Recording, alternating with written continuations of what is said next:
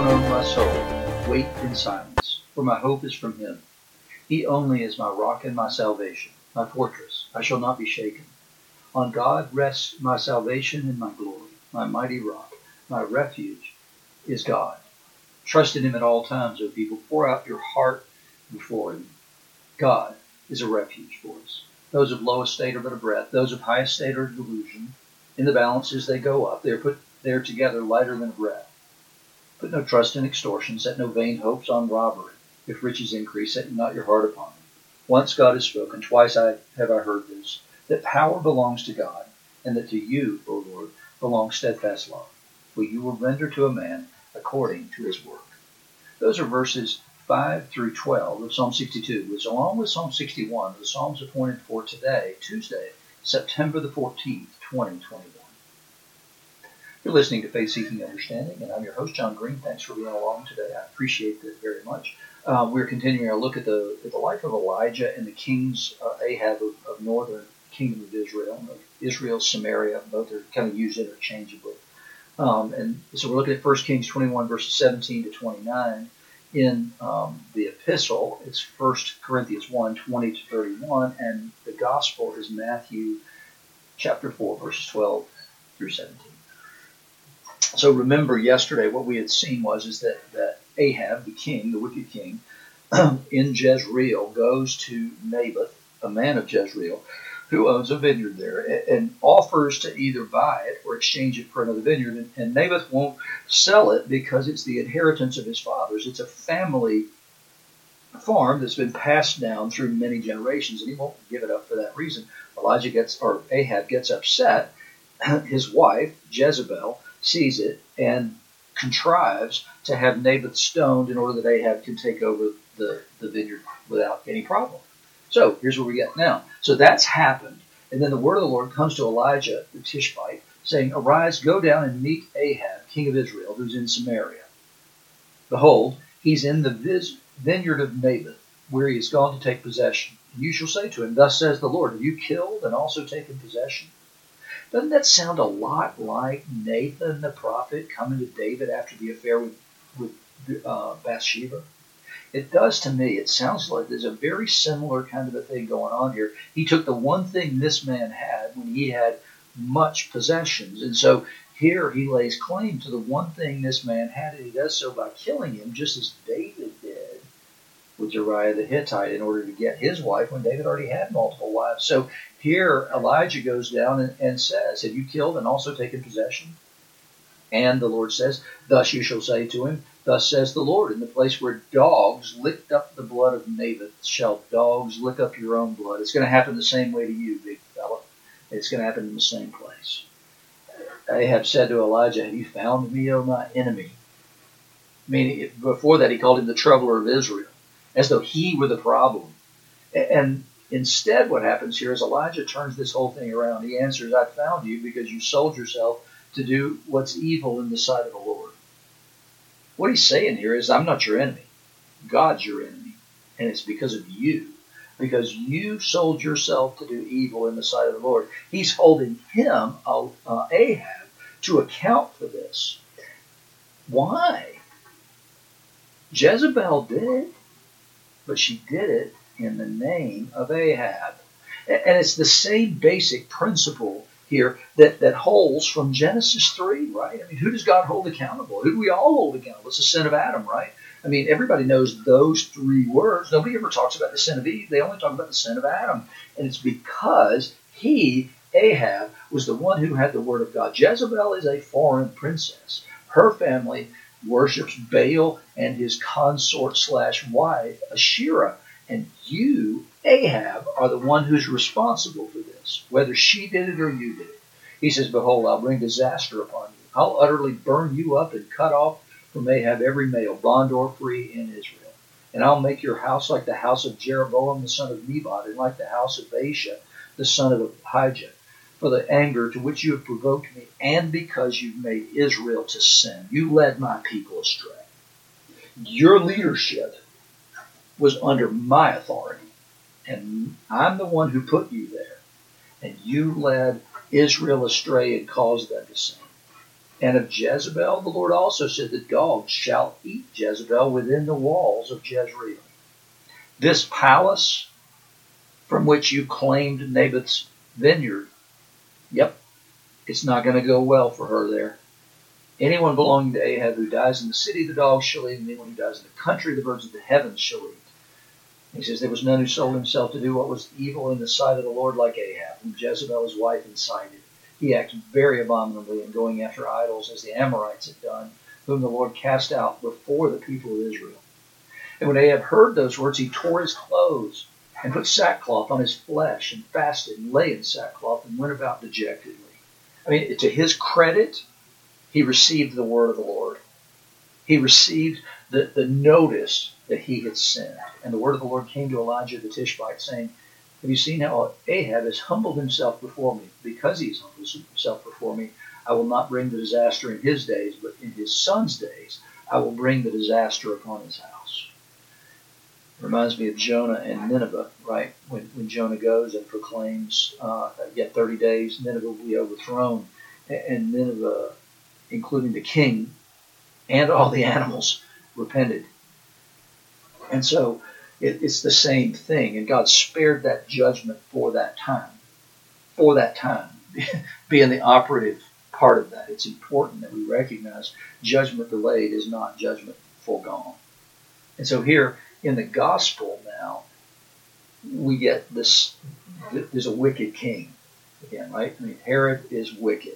Wicked in the sense that he allowed his wife, Herod's a Jew, he allowed his wife, who had been his brother's wife, whom John had criticized because of this marriage, he allowed his wife to overrule what he wanted. He did not want John to be put to death, but his wife did.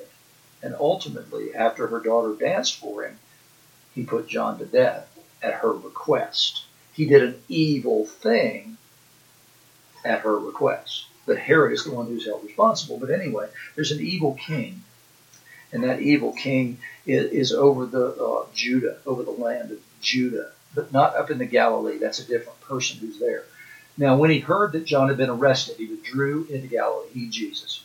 And leaving Nazareth, he went and lived in Capernaum by the sea, in the territory of Zebulun and Naphtali, so that what was spoken by the prophet Isaiah might be fulfilled. The land of Zebulun, the land of Naphtali, the way of the sea beyond the Jordan, Galilee of the Gentiles, the people dwelling in darkness, have seen a great light. And for those dwelling in the region of the shadow of death, on them a light has dawned. And remember that Matthew particularly is writing to the Jews, which I always find to be quite ironic, since Matthew would have been rejected by most of the Jews. Remember when Matthew's called, he has a feast at his house, and he invites two classes of people, tax collectors and sinners. And the Pharisees come and they ask the disciples, why are you eating with tax collectors and sinners? But that's not exactly what they ask. They ask, why does your master eat with tax collectors and sinners? And the disciples probably wondered the same thing too. So it's odd that Matthew writes in order to convince the Jews who despised him. But he still cares deeply about his people. That's the thing is that the difference between Elijah or Ahab and Matthew is that Ahab didn't care about anybody but himself. He was so self-centered, it was unbelievable, until he finally gets confronted with his sin here. He realizes Elijah's not his enemy. He's the one bringing the word of God to him. And in Matthew, what you get is a guy who has been rejected by his own people and seen Jesus rejected by his own people, and yet he still loves them. He loves them enough to reach out to them and write a gospel specifically quoting all the fulfillment of all the prophecies that Jesus fulfilled in order to convince the people who hated him and who hated Jesus that Jesus was the Messiah. And that's the kind of attitude we need to begin to take in our own lives. Whoever it is that we consider our enemies, we need to love enough to tell them the truth. And we need to love them enough to tell them the truth in a way that they can receive it.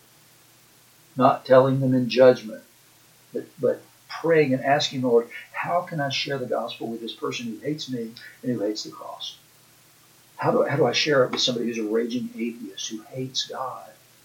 Even though God doesn't exist, and who thinks less of me simply because I believe. And that's what Matthew does. And Elijah doesn't take up the challenge from Ahab that, oh, my enemy has found me. He doesn't call himself his enemy. He doesn't speak personally at all. He speaks the words of the Lord. And that's what we need to be better at. We need to care enough to be able to do that. And from that time, Jesus began to preach, saying, repent, for the kingdom of heaven is at hand, which is John's message. John, who had just been killed, who we see here. In the epistle for today, from 1 Corinthians, we're getting Paul making a pointing further to Jesus. And remember yesterday, the deal was that he had to say, hey, was Paul crucified for you? How about Cephas? How about Apollos? No, don't be divided. Be of one mind and of one judgment. And that mind and that judgment is focused completely on Jesus. Because it's him that matters, not me. I'm just a messenger. He says, where's the one who's wise? Where's the scribe? Where's the debater of this age? Is not God made foolish the wisdom of the world? For since the wisdom of God, the world didn't know God through wisdom. Parenthetically, that's a quote from Paul. It pleased God through the folly of what we preach to save those who believe. And it's from the way that he's talking about this. He talks about wisdom, folly, and then belief. He says, so it pleased God through the folly of what we preach to save those who believe. So there's no wisdom in what we preach. It's folly, he says. But it's the belief in the folly we preach that leads to salvation. And so the question then becomes, are wisdom and belief opposed to one another? And the answer is no. The answer is actually, it depends on where your wisdom comes from.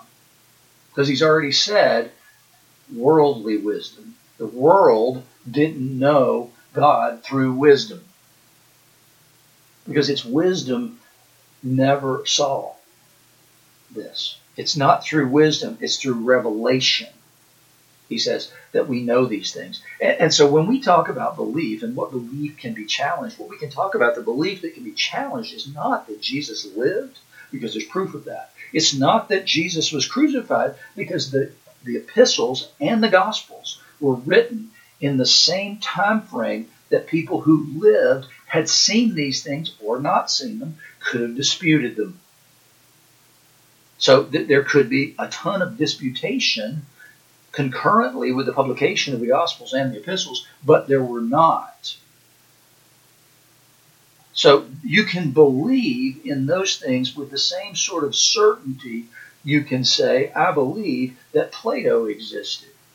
Because there's a written record contemporaneously with the events that attests to the truth. And no one disputed these things. The thing that can be disputed, the thing that calls for belief, is the meaning of those things. Was Jesus resurrected from the dead? Well, Paul says it's attested by about 500 different people, and the disciples wrote these things in the living memory of those who would have been around to dispute those things. So the meaning of that can be disputed, but that you believe that Jesus existed, that he died on a cross and was resurrected from the dead, are things that are attested.